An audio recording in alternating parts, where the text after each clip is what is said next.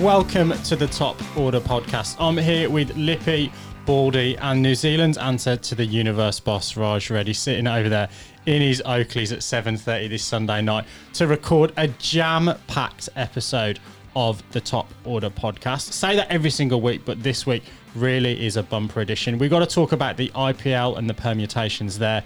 We're going to talk about Shields, both Plunkett and Sheffield, life in the various bubbles, cricket South Africa turmoil, and a whole host more, all coming up on this very lengthy, I would imagine, episode of the Top Order podcast. Stay tuned. Baldy, so I'm going to come to you first. The turmoil in South Africa is continuing, the board having just stood down. What's the goss? Well, I think it's effectively reached a climax, this administrative conflagration in Cricket South Africa. The board is now effectively all resigned, so all of the members of the board, including the president, have now resigned. They're in the throes of being replaced.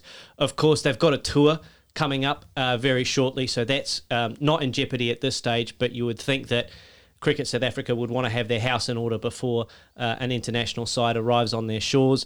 It looks like at this stage that the South African Sport Committee and Olympic thing, SASCOC, they'll stay out of it for now.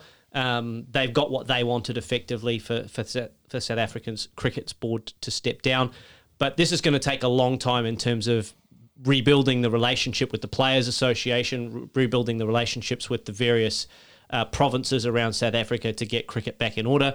SASCOC have said they want quick results. They want to see Cricket South Africa brought back into order quickly and see results quickly, which to me is a little bit of a fly in the ointment.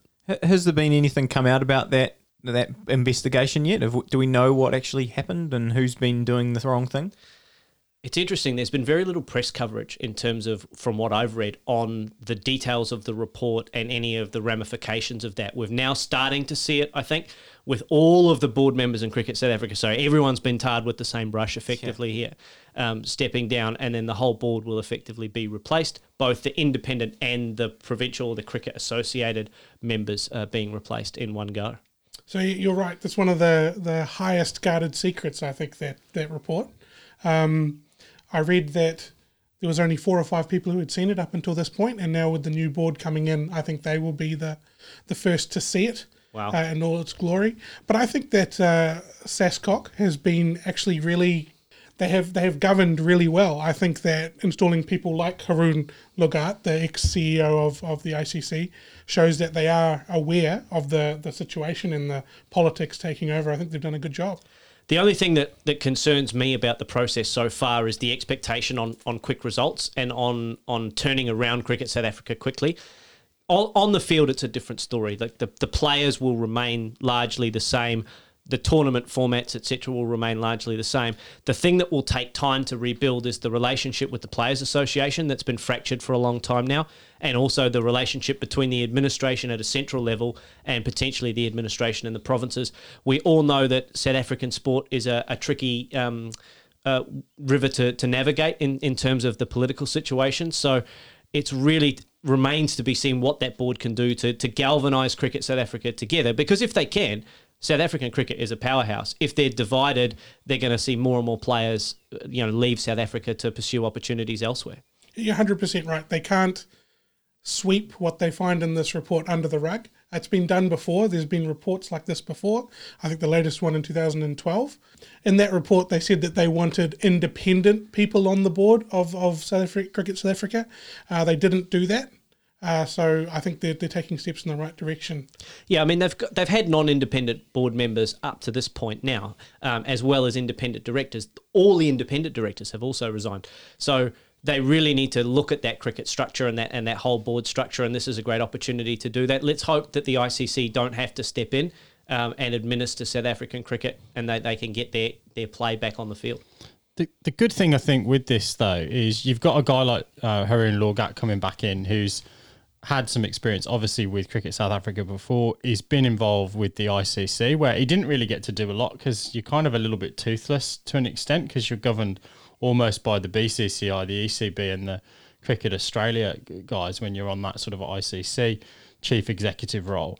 The other thing is that cricket in general is in a little bit of crisis at the moment with COVID, and sponsors and all the kind of things that they've actually got to deal with. So to an extent, the fact that they're coming into this situation and they're going to have to navigate what that means, it's not like they're sort of dealing with the existing sponsors, the existing tours, the existing series that are going to be played. They're almost going to be able to come in and look at the on-the-field stuff. And that's going to help them, I think, rebuild those relationships with the sponsors and the trust of the public as well. Yeah, let's hope so. And they've just announced this week their summer schedule. So it looks like they'll have a full schedule against England starting in November through December with some T20s and ODIs. Sri Lanka playing tests in December, and then Australia playing 3 test matches next February to March, and then Pakistan playing 3 ODIs and 3 T20s in April. So it looks like hopefully South Africa will have a full calendar of cricket, and that will give them an opportunity to try and sort out that off-the-field stuff. You mentioned those challenges, Binksy. That's probably a good point to move on to the bubbles. You want to run us through what's been happening? There's been a lot of bubble chat this week. Yeah, so look, I guess this has been more and more. Jofra Archer, I think, has said he can't wait to get out of the bubble. He's been in various bubbles for a pretty decent period of time, notwithstanding his little diversion to his flat in Brighton, which seems a long, long time ago, back in the summer. But also you've got the likes of Steve Smith saying there's no chance that he plays in the BBL. You've got AB de Villiers, I think, has pulled out potentially of playing in the BBL as well. And I think you're going to have a number of people that are going to now have to start to look at the effect that the bubble is having on them in terms of what tournaments they can play. When, historically, these guys have been quite happy to be 320 days away from home when they can move around the world freely and go and play in these big high-profile tournaments as well as international cricket. But now that mental piece taking its toll. And we're really lucky that we've got an interview with Jamie Barker, the eminent sports psychologist, coming up, where we talked a lot about the mechanics of being in that bubble and how it can affect certain players. So that's going to come out in a very timely fashion into the feed a little bit later this week as well. Yeah, and we definitely touched on it before the IPL started. We were saying the IPL window is there, and then that goes straight into the Big Bash, which goes through to almost February, or maybe in February, I think. So you're going to have people who start picking and choosing. Do you think these sort of these statements that have been made over the last week have sent some real palpitations through Cricket Australia and the broadcasters, I guess? Well, and that's the thing, it's the broadcasters and the sponsors, isn't it, Bordy? Absolutely. Cricket Australia are already in a spat with Channel 7 over the value of the Big Bash League this summer. Cricket Australia have been marketing it as a marquee tournament. Lots of international players that are Australian will be available to play because they've got the window there. I think what we're going to see, and we've seen it even with state cricketers, Jake Weatherald withdrew from state cricket this week, citing reasons that he wanted to take a step away from cricket for personal reasons. I think we're going to see more and more of it. It's going to test the depth of all of these cricket teams in terms of who they can get and maintain in these bubbles. The international guys are going to be affected the most because they're the most in demand, and they're going to have to pick and choose when they make themselves available for tournaments. And let's hope that we can get a schedule that allows them to play for their countries first and foremost, but also get some marquee tournaments like the Big Bash, like the IPL in. Ooh, and exactly. And I mean, you think about when that first West Indies, Pakistan, England sort of bubbles, and it seemed like such a great idea, and it's gone so well. From the outside, it looked like it had gone fantastically well. But now we're starting to see this happen over and over and over again. They mentioned, I read Mitchell Starc, who, isn't even in the IPL. He went from the Australia tour, went over to the UK, played those games. He's come back. He's quarantined in Adelaide now and is in the Sheffield Shield. He's only spent 30 hours at his house since August, and he hasn't even been at the IPL, So it's going to be, there's just huge ramifications everywhere. You've started to hear some of the talk as well about what it's been like in the various environments. So, the English summer, yes, appeared to go really, really successfully, but already you're now hearing the players talk a little bit more openly about the fact that, when they were at Old Trafford, they didn't have, like they did at the Ageas Bowl, the kind of golf course to go and walk out on. At the IPL, they've got these beach resorts where their families are there as well, so that's slightly different again. And each country is obviously going to impose different restrictions. So I think you're going to see that kind of almost pick and choose in terms of looking after your family's safety, whether they can be with you as well. And to be honest, the quality of the environment that you're going to be in when you're in that bubble, you're not really going to want to be in a travel lodge attached to a cricket ground and just see a cricket ground for 8 weeks when you could potentially be at, the 7-star hotel in Dubai with a beach and your family there as well. So I think you'll see some picking of specific bubbles. And as we go to where the UK have just gone back into lockdown as well, which I don't think is going to be great for those England boys trying to get on a plane to South Africa as well, because they're going to be confined to barracks, I think, for 4 weeks starting on Thursday next week. So, Raj, what's your This Week in Cricket on the show tonight, Mr. Boss? Yeah, no, I wanted to do a little Southeast Asian wrap. A couple of things I wanted to talk about there. So, firstly, Pakistan-Zimbabwe tour has just started. So that's a 3 one-day and 3 2020 series. First game has happened. Pakistan won it by 30 runs. Great performances by Zimbabwe batting in particular, and the death bowling from the Pakistanis. Brendan Taylor with a great 112 really carried that side through to almost winning that game. I guess what I wanted to pick up here, and I'm going to throw to Baldy, is around why these series are actually important to the World Cup. So bilateral series take on a special importance between now and the 2023 One-Day Cricket World Cup hosted in India, but it's a 10-team World Cup and everyone other than India has to qualify for the tournament. So gone are the days where the full test-playing nations got special exemption and qualified for the tournament automatically. So all bilateral ODI series between now and the 2023 World Cup actually means something in the context of what they call the Super League. So the 12 full members and the Netherlands are effectively competing for 7 spots. India are guaranteed to participate in the tournament as the hosts, but the top 7 teams out of that Super League will also qualify first, or qualify directly into the 2023 One-Day Cricket World Cup. The bottom 5 teams will go into a repechage against the teams from League 2, so Nepal, Scotland, UAE, and then a whole bunch of finishers from League 2 in cricket, so the likes of Vanuatu and those kind of nations as well. So they all play off in a series of repechage games, but for teams like Pakistan and Zimbabwe in particular, all of these series mean something because they are a stepping stone to automatic qualification for the World Cup. And you would think that Zimbabwe will be one of those teams that may not make that top 8. So every point that they can jag in these series helps them on another step towards the World Cup in 2023. Awesome, thanks, Baldy. And I guess the other thing I wanted to point out around Pakistanis was around Wasim Khan, and he's been in the media in the last couple of days talking about getting an extension to his 3-year deal. So he still has a year to run on that. It ends around this time next year. He has been offered another 3-year extension by the board, but he's actually going to consider that for a while. He has some things to think about around his family who have moved back to the UK, and just how, the political sort of turmoil that's gone on in Pakistan for the last couple of years. I personally think he's done a great job getting cricket back to Pakistan. That's an incredibly massive achievement that we can't look past. And also the restructuring of the domestic game to free up some more money as well has been really good. Yeah, Pakistan cricket has gone from strength to strength in the last little while. They were able to participate early in the resumption of cricket in a series against England that I think was fantastic for cricket worldwide.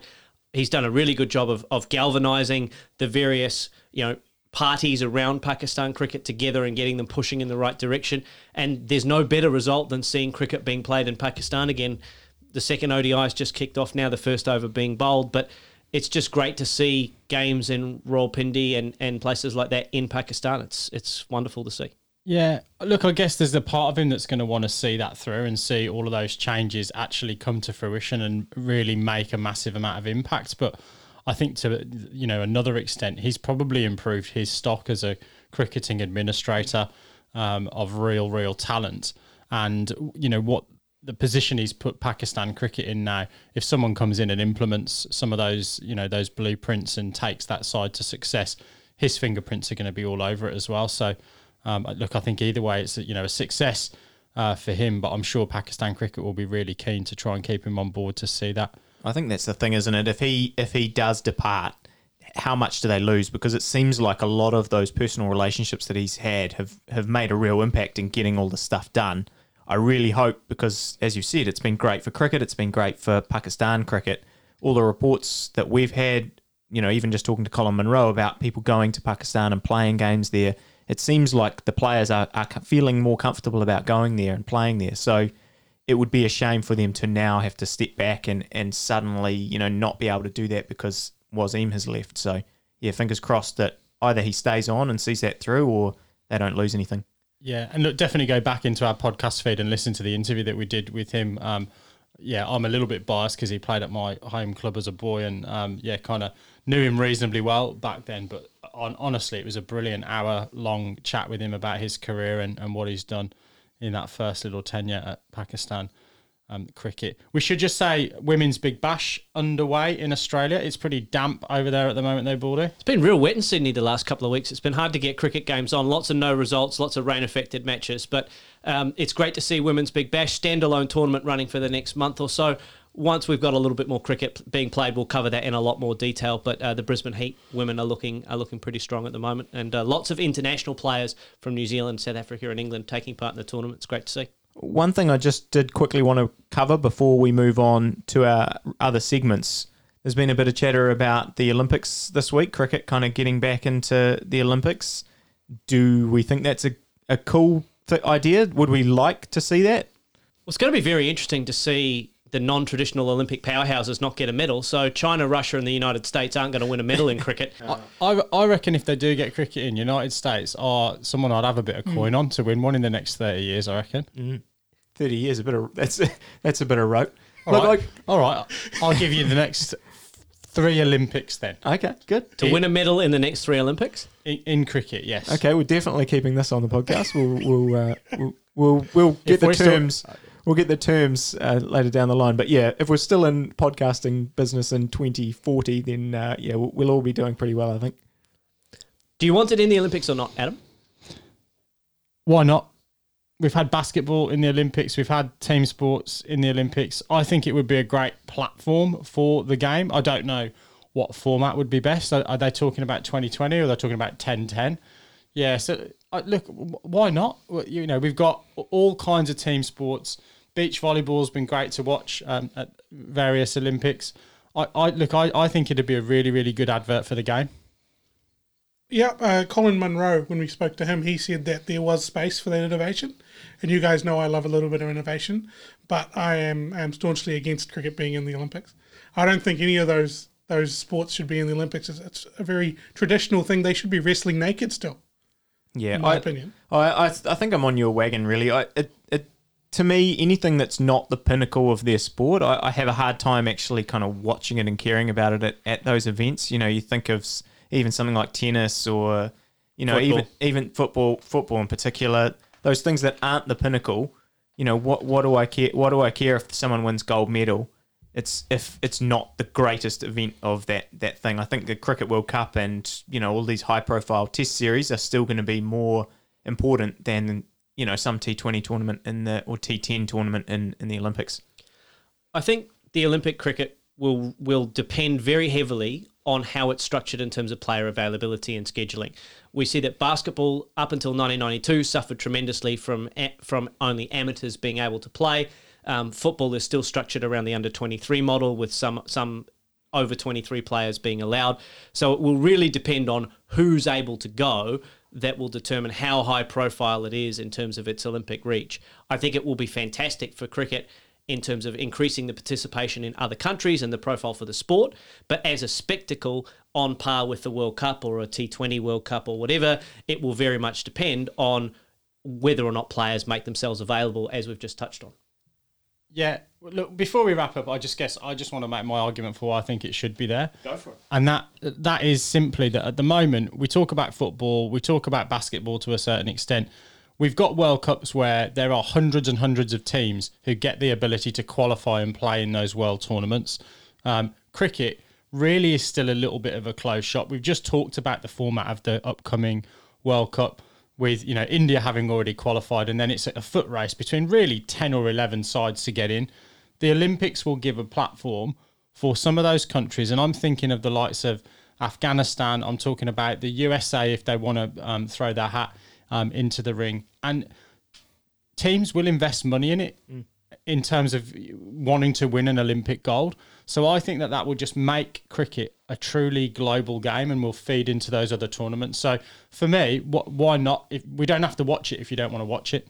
I guess my counter argument to that is exactly what you're saying. Afghanistan, Ireland, if they have to choose between playing a Test series and playing in the World Cup. Oh, sorry, in the Olympics. Surely the Test series is something that has more prestige to it and something that they would prefer to play. And if that conflicted with the Olympics, does that mean that they're sending their second side or their third side or any of these teams that we're talking about, Australia, New Zealand, they're sending their under-23 side? Is that really a good reflection on the game? I think that's going to be the thing, isn't it? It's going to be a situation where potentially it's great to promote the game and get people involved, but as a spectacle, as you said, maybe it's not something that we diehard cricket fans care about, but potentially it's a great platform to get cricket out there, put eyes on the game, and then, hopefully that then leads to people caring about it in other sports or in other formats of the game and moving it up. Well, look, I think we've probably exhausted that for this evening. We are going to move on to the business end of the podcast. So we will be back after the break. We're going to talk about the Shields, and we're also going to talk about the IPL, which is really hotting up. Back after the swish. Welcome back to the podcast. If you've been tuning into the feed, you'll have seen previews of the Plunket Shield with captains and notable players from all the provinces bar CD, who we are hoping to get on the podcast in the next week or so. But how's it going so far in the Plunket Shield, Lippy?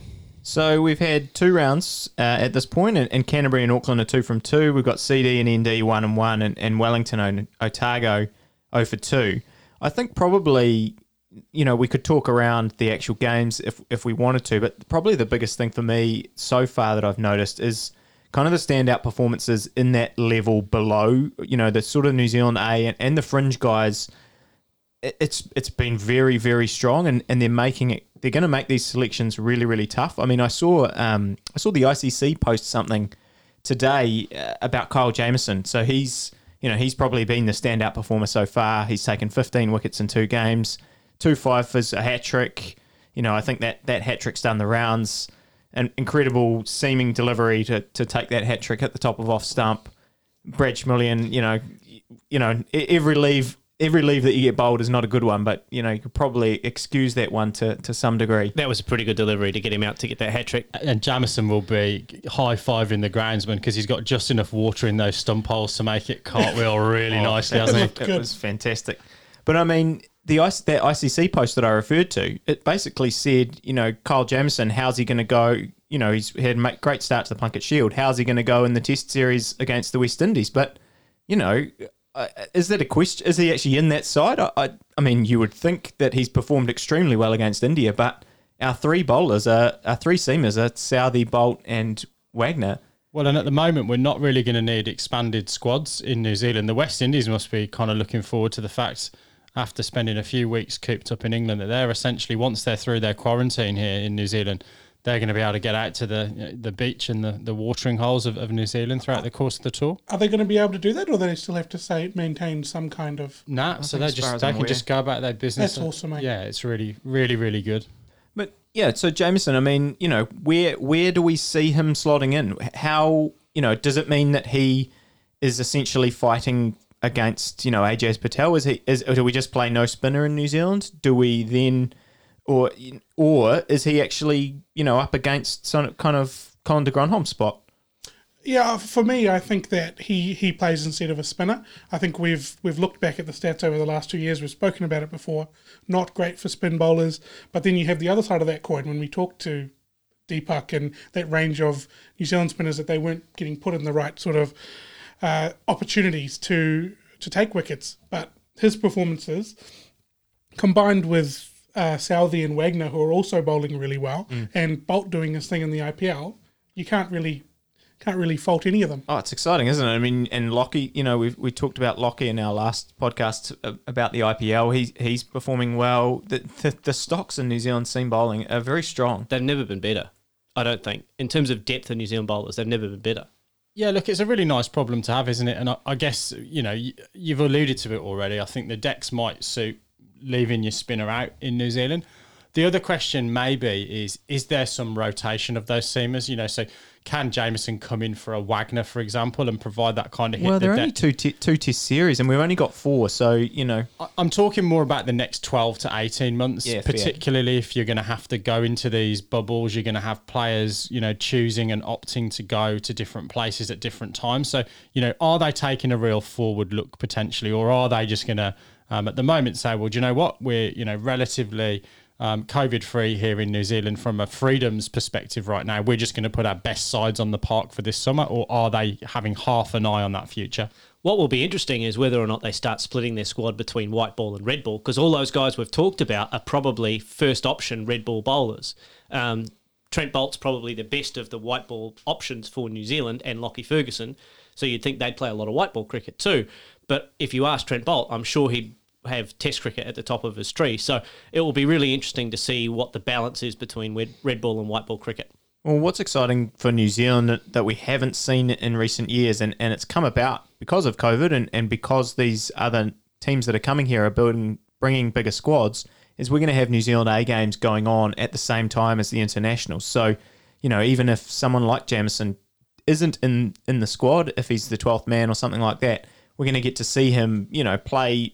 It's not test level, but it's the next best thing, and we're going to get to see that. And I think the competition is kind of hotting up for all of those spots, and it's going to test the depth of our provincial squads, but it's going to introduce a lot of New Zealand cricketers to that kind of next level, and really, I guess, pit them against each other, which is really, really nice. No surprise after two rounds, who's topping the run charts for domestic cricket in New Zealand? Well, is it Devon Conway? 100%. I did see Joe Carter got 146 and 50 odd in for ND in their last game, so that's 200 in one innings, one game, which is pretty good. Joe Carter's got 226, and Devon Conway's just tipped him after 2 rounds, got 233. So even though he hasn't got 100 yet, Devon Conway, he's still at the top of the run charts after 2 rounds. And amazing, and you consider that Wellington's been bowled out for pretty low scores in all of their games. The fact that he's still doing that, I mean, there was a big article the other day about Conway and Will Young essentially being kind of the next cabs off the rank for the New Zealand batters. That's going to be another massive watch this summer. I guess how they introduce Conway, because it feels like it's a matter of time till he plays for New Zealand. But another name that started the season well, Daryl Mitchell. I mean, I feel like what do you guys think? But I would say he's almost, if he continues this form with the bat as well, does he come into consideration as just a batsman? I feel like the way he's being looked at the moment is kind of competing against de Grandhomme maybe for that all-rounder spot. But yeah, if he played in that test, the one test he has played against England, looked very comfortable, scored 70 odd. Should he also be in this conversation for New Zealand batting? 100% he should be in the conversation, but I'm going to sort of pigeonhole him to that Colin de Grandhomme all-rounder spot. I think that there's too much talent in that batting lineup at the moment who have delivered over the last few years. With someone like Devon Conway trying to break into it, I think that Mitchell's got to be behind those for me at this stage. Genuine question. How many spots in that batting order in the top 6 do you think are genuinely up for grabs going into this test series that the selectors would think of considering someone other than the incumbent? I mean, if we're not talking about injury, I honestly think that top 6, potentially even de Grandhomme, is set in stone. I think Nicholls is probably the one that's under the most pressure if you look at his last 12 months. But before then, he was one of the world's best performing batsmen. So, I think that they're going to give him a little bit more rope. And I guess the other one potentially is Blundell. But again, not that long ago that he scored 100 at the MCG. He performed relatively, sort of did enough in that home summer as well. So, yeah, I mean, we've just talked about the New Zealand bowlers.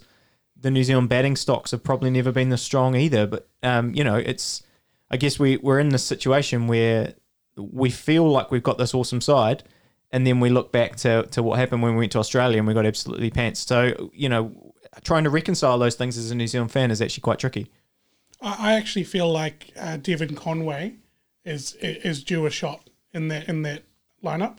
I think that Henry Nicholls, like you said, he has been batting really well, but there has been a slight slump in that towards the end of the last few series that he's had. I would love to see Conway and what he can do on the international stage. Yeah, and I think it kind of has memories for me of Graham Hick when he was doing his qualification for England way back in the 90s. And Hick had to wait a long, long time. So I think he had to qualify for 7 years. And there was sort of 3 or 4 years almost of wait, whereas with Conway, it's been a much shorter period. So I think almost you've got to get him off the rank as a cab at this stage. Otherwise, you might be in a situation where he's just kind of waiting too long and burns out a little bit. But you mentioned Australia. It's a good segue to move on to the other Shield. Baldy, Will Pucovski. The young man keeps delivering runs in spades. He's an absolute run-making machine. A record partnership in the Sheffield Shield this week. Victoria, of course, having to do extra quarantine to get into the Sheffield Shield, so they missed out on round one.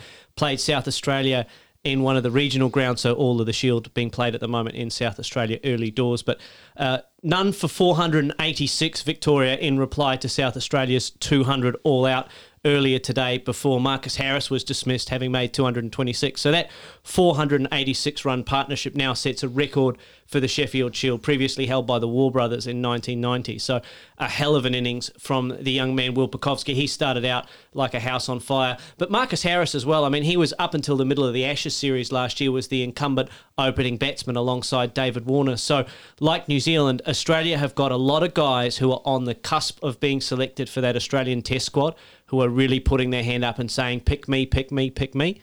Unlike New Zealand, I feel like we've got 3 spots still up for grabs in our batting order. I think Smith, Warner and Labuschagne are locked in. The other 3 are somewhat up for grabs. Joe Burns' leash has just got incredibly short in terms of his tenure on the other opening bat spot. He scored a 97 at the Gabba in that opening test of the summer against Pakistan and hasn't delivered to his high standards yet, and has had a quiet start in the Sheffield Shield by comparison. And some of these other guys are really, really putting a strong case forward to be picked in that squad to play India in the first test. Are we drawing a long bow to say it's interesting that Will Pucovski has opened the batting here? How much opening has he done in his career? From my memory, not a lot. So whenever he's batted for Victoria, he's batted in the top 3 or 4, but I don't remember him opening the batting. I can't stretch my memory far back enough to remember his under-19 scores or anything like that, but he's a top-order bat. I don't remember him having opened the batting, but they've got a hell of a strong batting lineup, Victoria, when you start to look at it. But do you think that's sort of if you're going to be playing international level, you're going to be opening the batting? Let's see what you can do. It sounds that way. I mean, it certainly looks like Victoria are positioning him in that way. They've got Nick Maddinson in their side, who over the last 2 years has been one of the leading run scorers in Shield cricket as well. He's been in tremendous form over the last 2 years. He was an opening bat when he was playing for New South Wales and opened the batting earlier in his career, but now batting at 4 for Victoria. So Australia are flush with guys who are on the cusp of being able to be selected for Test level. But Travis Head's got 171. Matt Wade's only had 1 bat and's made 83 not out. So it's not like any of these guys, other than Burns potentially, have had a quiet start to the summer. And do you think Justin Lang, what do you think Justin Langer's level of, I'm going to stick with my guys is compared to these guys are just performing the house down, I'm going to get them in? I think Justin Langer will include Will Pucovski and Cameron Green in his Test squad this summer. I think he'll pick a slightly larger squad, and he'll have those guys in that Test squad for a period of time, but I don't think he'll play them in this Test summer. I think he'll keep them on ice, remembering that Pucovski's 22 and Cameron Green's only 21, and Cameron Green's only started bowling again after having 18 months without bowling, in this last Shield game that he started bowling again. So I think naming Cameron Green already in the one-day squad to play India, that 18-man one-day squad, is a step in the right direction. I would like to see those guys included in the Australian squad for a tour, just to get them in and around the setup and see what it's all about. Will Pucovski's been on tours with Australia before, but given that they're only 21 or 22, it's a big series against India in terms of the Test Championship. It's a big home series in terms of the return to cricket. None of those guys have really done anything wrong to warrant being dropped yet, so I would have them in that squad, but I don't necessarily think I would throw them in against India under fire unless the series is already decided.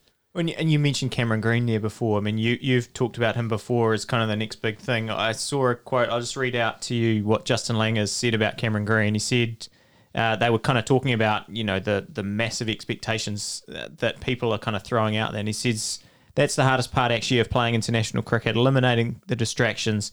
But that's what mental toughness is about. He's not going to have it all at the moment.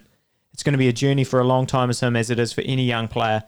But this is all part of it. People will say he's the next future captain, he's the next Ben Stokes, he's the next this and the next that, and that's why I tell him not to listen to all of that. If he wants to keep watching the ball, that's all he needs to do.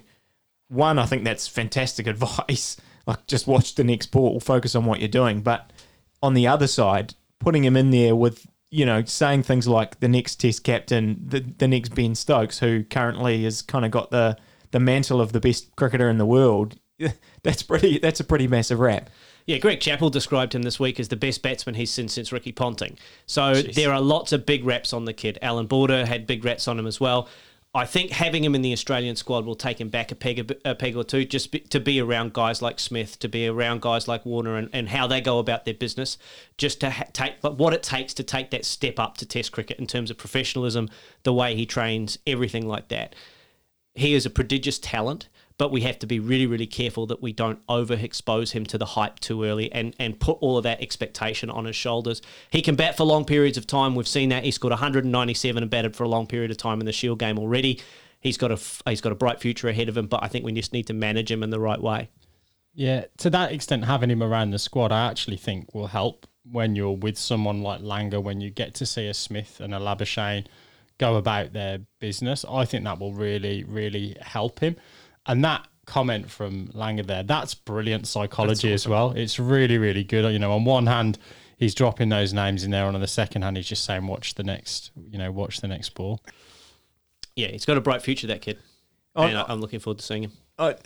It seems like it's all just starting to come. I'm starting to get quite excited about this series. I mean, this is a hell of a series. No disrespect to England, Pakistan, and England, West Indies in the bubble. We got some cricket on the TV. This is going to be cracker-jackers, Mark Nicholas would probably say. Oh, I mean, and what is it? 4 tests? It's 4 tests, isn't it? I think they're coming here, or coming to Australia for. And yeah, I mean, if you believe the Sky ads, it's Virat Kohli versus Australia. But it's what a team. And I just want to quickly touch on the India squads before we kind of move on. I threw a little comment out there on Reddit the other day after Surya Kumar Yadav scored 70 odd or whatever it was to win the game for Mumbai, and I kind of was looking at his track record and realised that he'd actually never played for India at any level. He hasn't been picked in these squads. I threw it out there on Reddit, can someone explain to me why he's never had it? And I got there was 40 comments within an hour. There was 30 odd likes, but after that, the post got actually shut down by Reddit. So I don't know what's going on there. There was a whole wide range of comments. There was some sort of disciplinary suggestions. They were back in 2015. Interesting. There were suggestions that, yes, he 100% should be there. But, and there's also suggestions that he hasn't scored enough kind of Ranji Trophy sort of runs, hasn't taken his opportunity at India A level.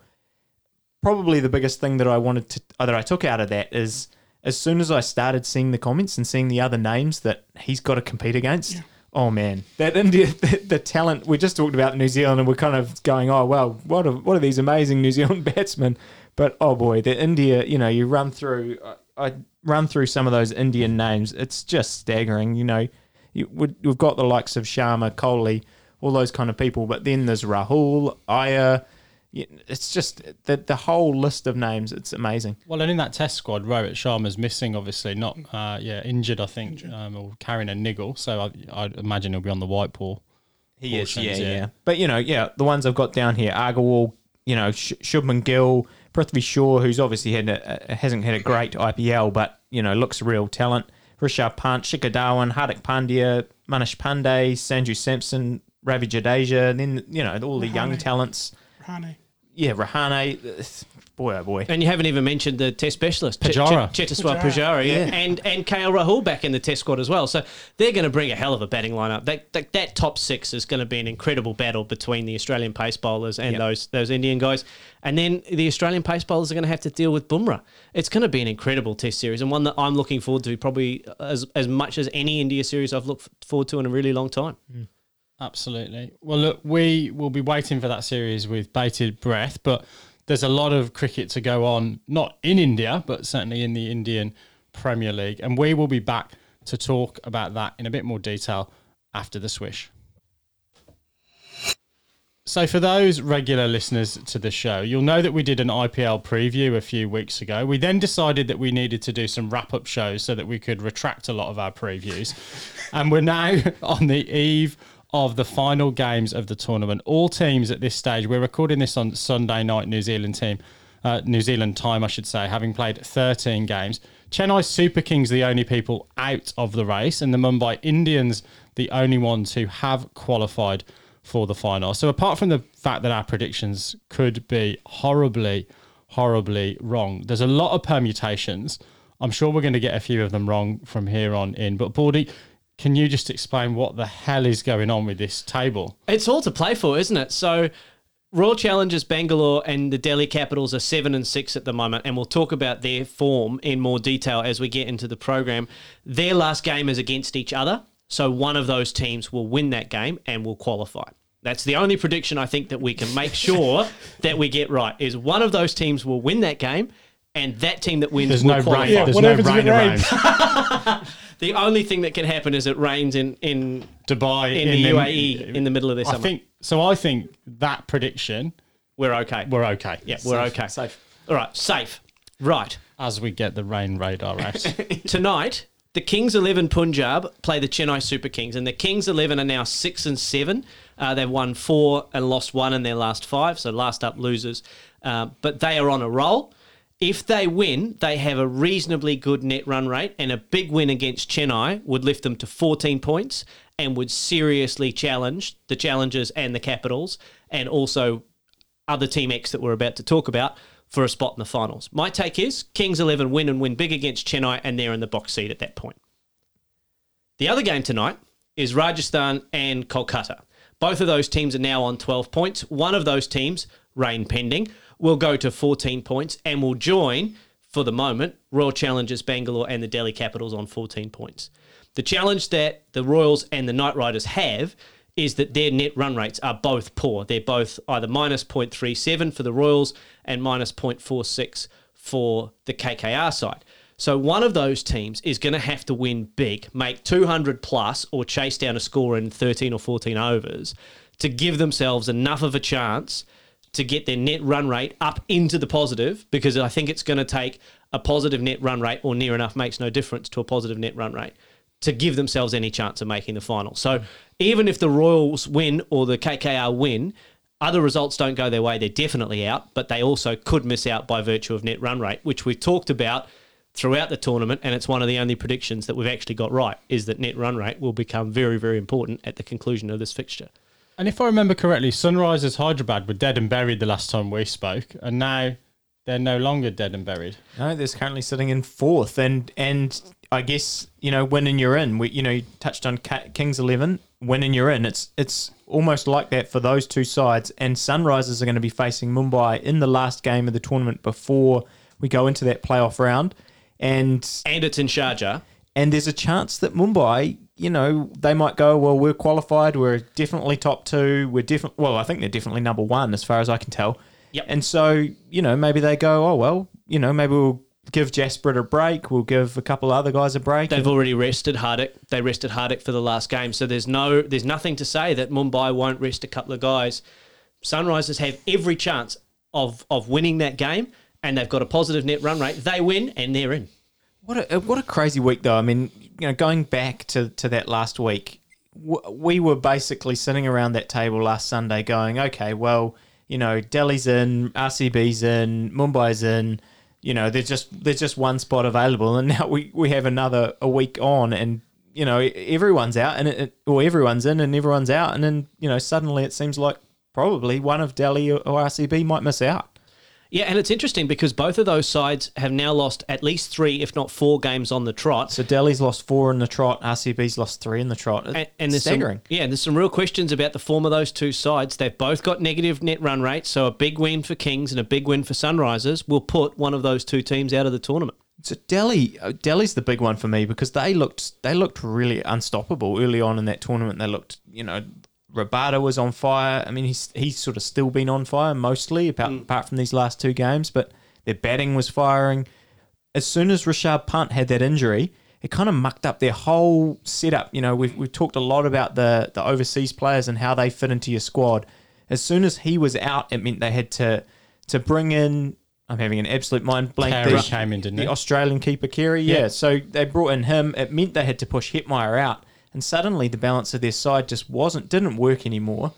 And they've completely fallen away. 4 losses in a row. Yes, three quiet innings from Shikhar Dhawan, and he was one of the reasons that they were winning games. He scored back-to-back hundreds, although all that one of them in the losing cause. But Now he's it's back-to-back ducks. Well, and he's now had back-to-back ducks, and that momentum, they've lost all of that momentum. Marcus Stoinis hasn't been performing as well as he did earlier in the tournament. Hetmeyer's been a bright spot for them, but it seems that they've kind of lost their mojo. They've lost their juju a little bit, and they've lost that aura of invincibility. And the Royal Challengers Bangalore likewise. They go as Kohli and de Villiers go, and de Villiers has been up and down as he's been up and down in the order. Kohli's been a little bit quiet, and those guys, the young guys that were coming through for them, Padikkal and the like, haven't had a good game the last few games, and then all of a sudden they're struggling again. You talk about momentum, and that's been Raj's big buzzword this whole tournament. You know, it's the teams with momentum.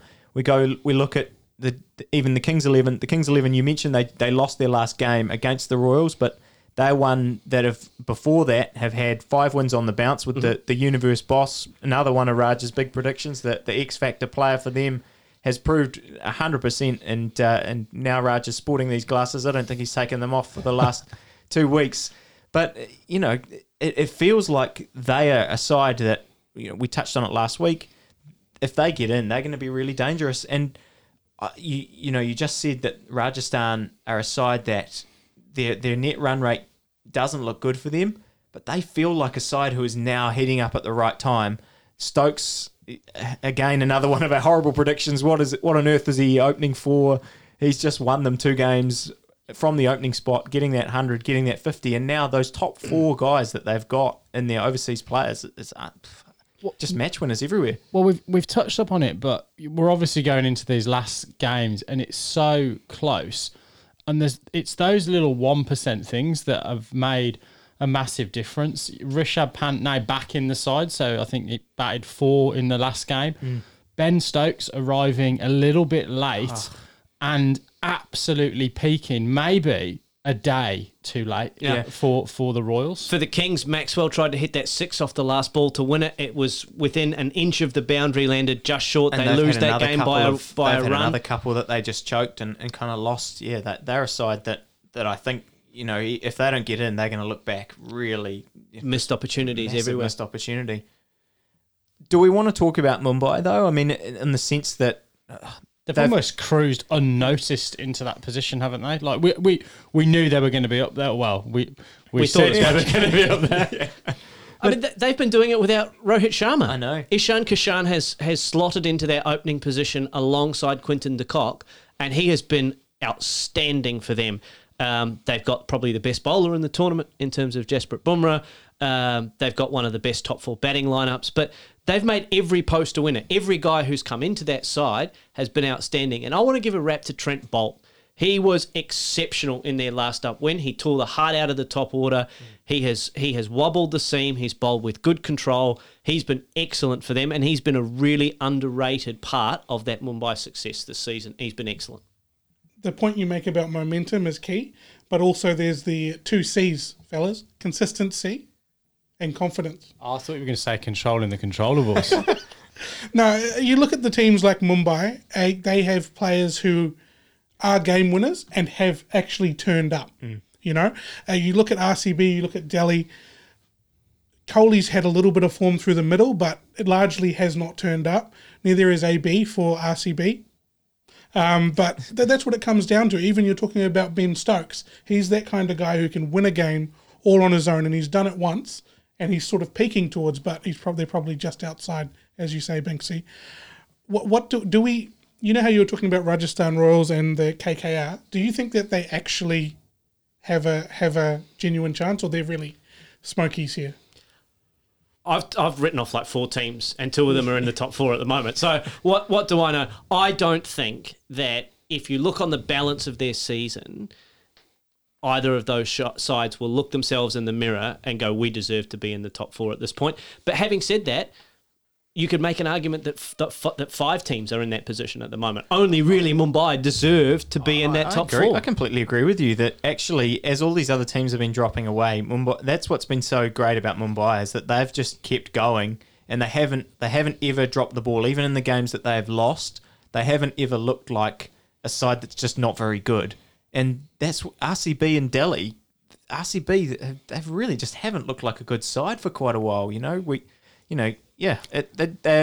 pumping Raj's tires. I forget it's the difference between your best performance and your worst performance. 100%. But I mean, yeah, KKR for me, I will be really quite disappointed if they make the top 4. I just don't think they've had a good season. You look at those 11s as well. Russell will be missing again, it looks like, for KKR. But that Royal side, so that they have an opportunity to either chase down a score in double quick time or set something mammoth. When you look at that batting lineup, Stokes, Uthappa, Sampson, Steve Smith, Josh Buttler, you've got Tawatia coming in at 7, who's had a really good tournament, and Jofra Archer has been using those levers pretty well as well. They could make that run rate play, couldn't they? They could, but they have to. They have to make 200 batting first or chase down 160 inside 16 overs to give themselves any chance of qualifying.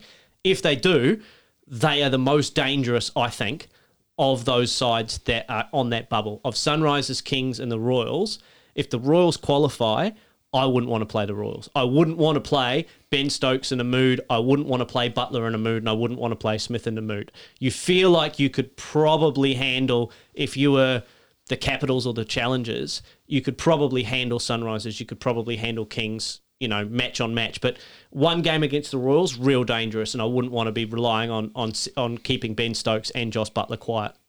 The Sunrisers, a team we haven't really just touched on. It's been interesting that their sort of resurgence the last couple of games has come with changing the balance of their side and getting Jason Holder in instead of Johnny Bairstow, bringing in Wriddhiman Saha, who, remarkably has performed incredibly well at the top of the order, probably better than Bairstow had been doing up there, which is something you wouldn't have predicted at the start of this tournament. I really think there's a big chance that Mumbai do rest a couple of players there.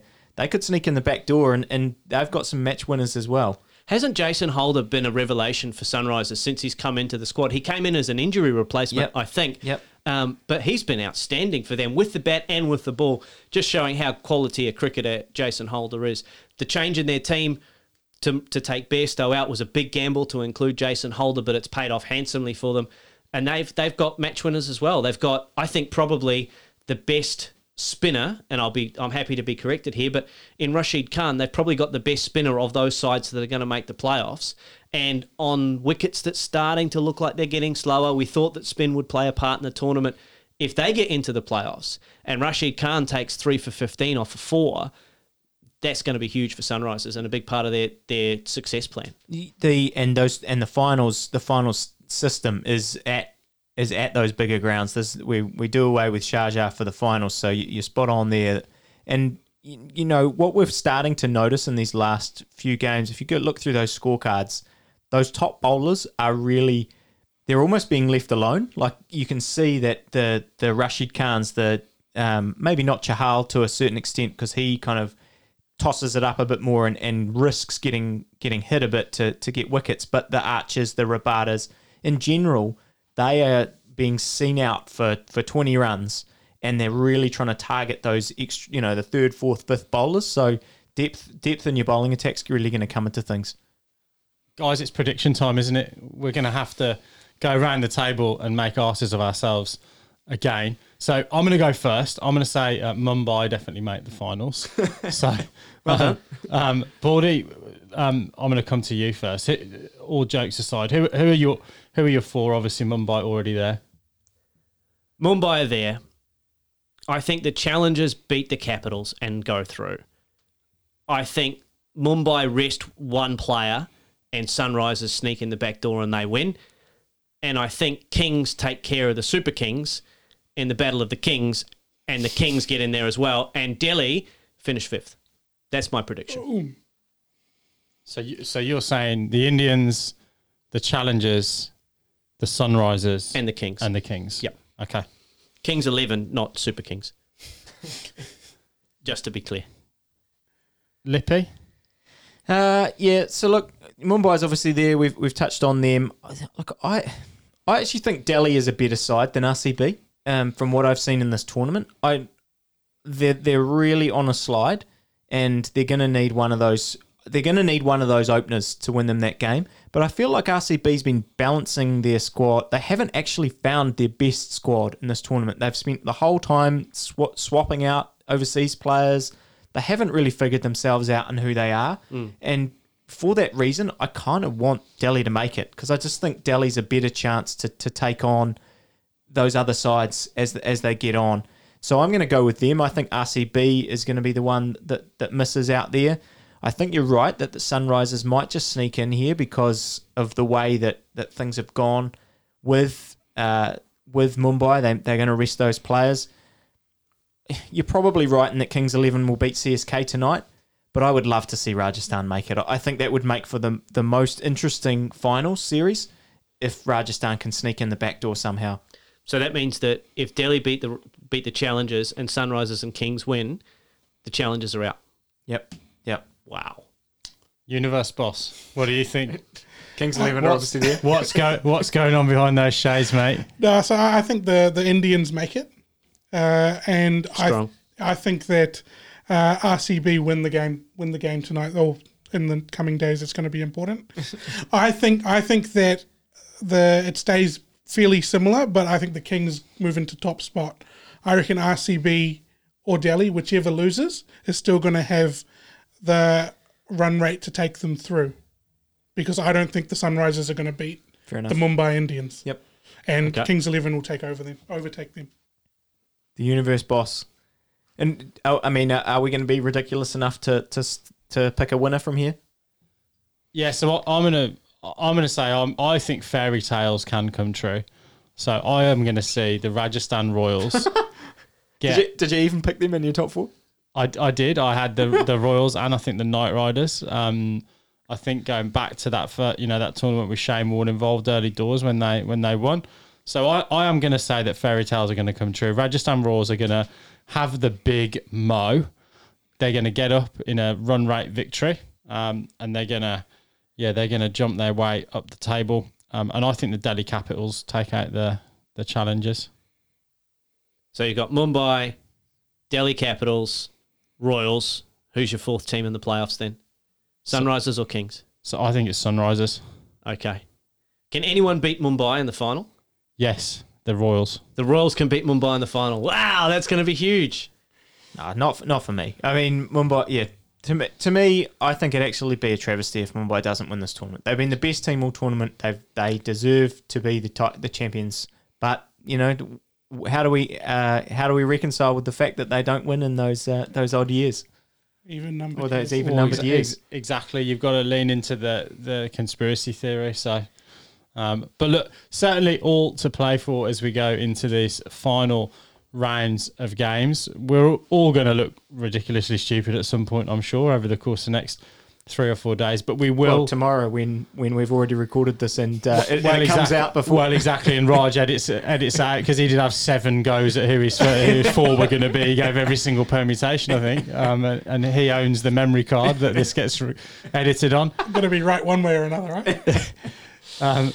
But look, it's been a fantastic tournament and a great distraction, I think, for all of us, particularly with that fantasy league going on in the background as well. We will be back in the middle of the week to try and preview the finals, whoever makes those 4 slots. But I think that about wraps up the podcast for this evening. It's been a pleasure to talk so much cricket from all around the world, both on and off the field. Just a reminder, keep a listen out in your feed for our interview on Bubble Life coming up with Dr. Jamie Barker over the next few days as well. But for tonight, you've been listening to the Top Order podcast. It's been a pleasure speaking to you, and we'll see you soon.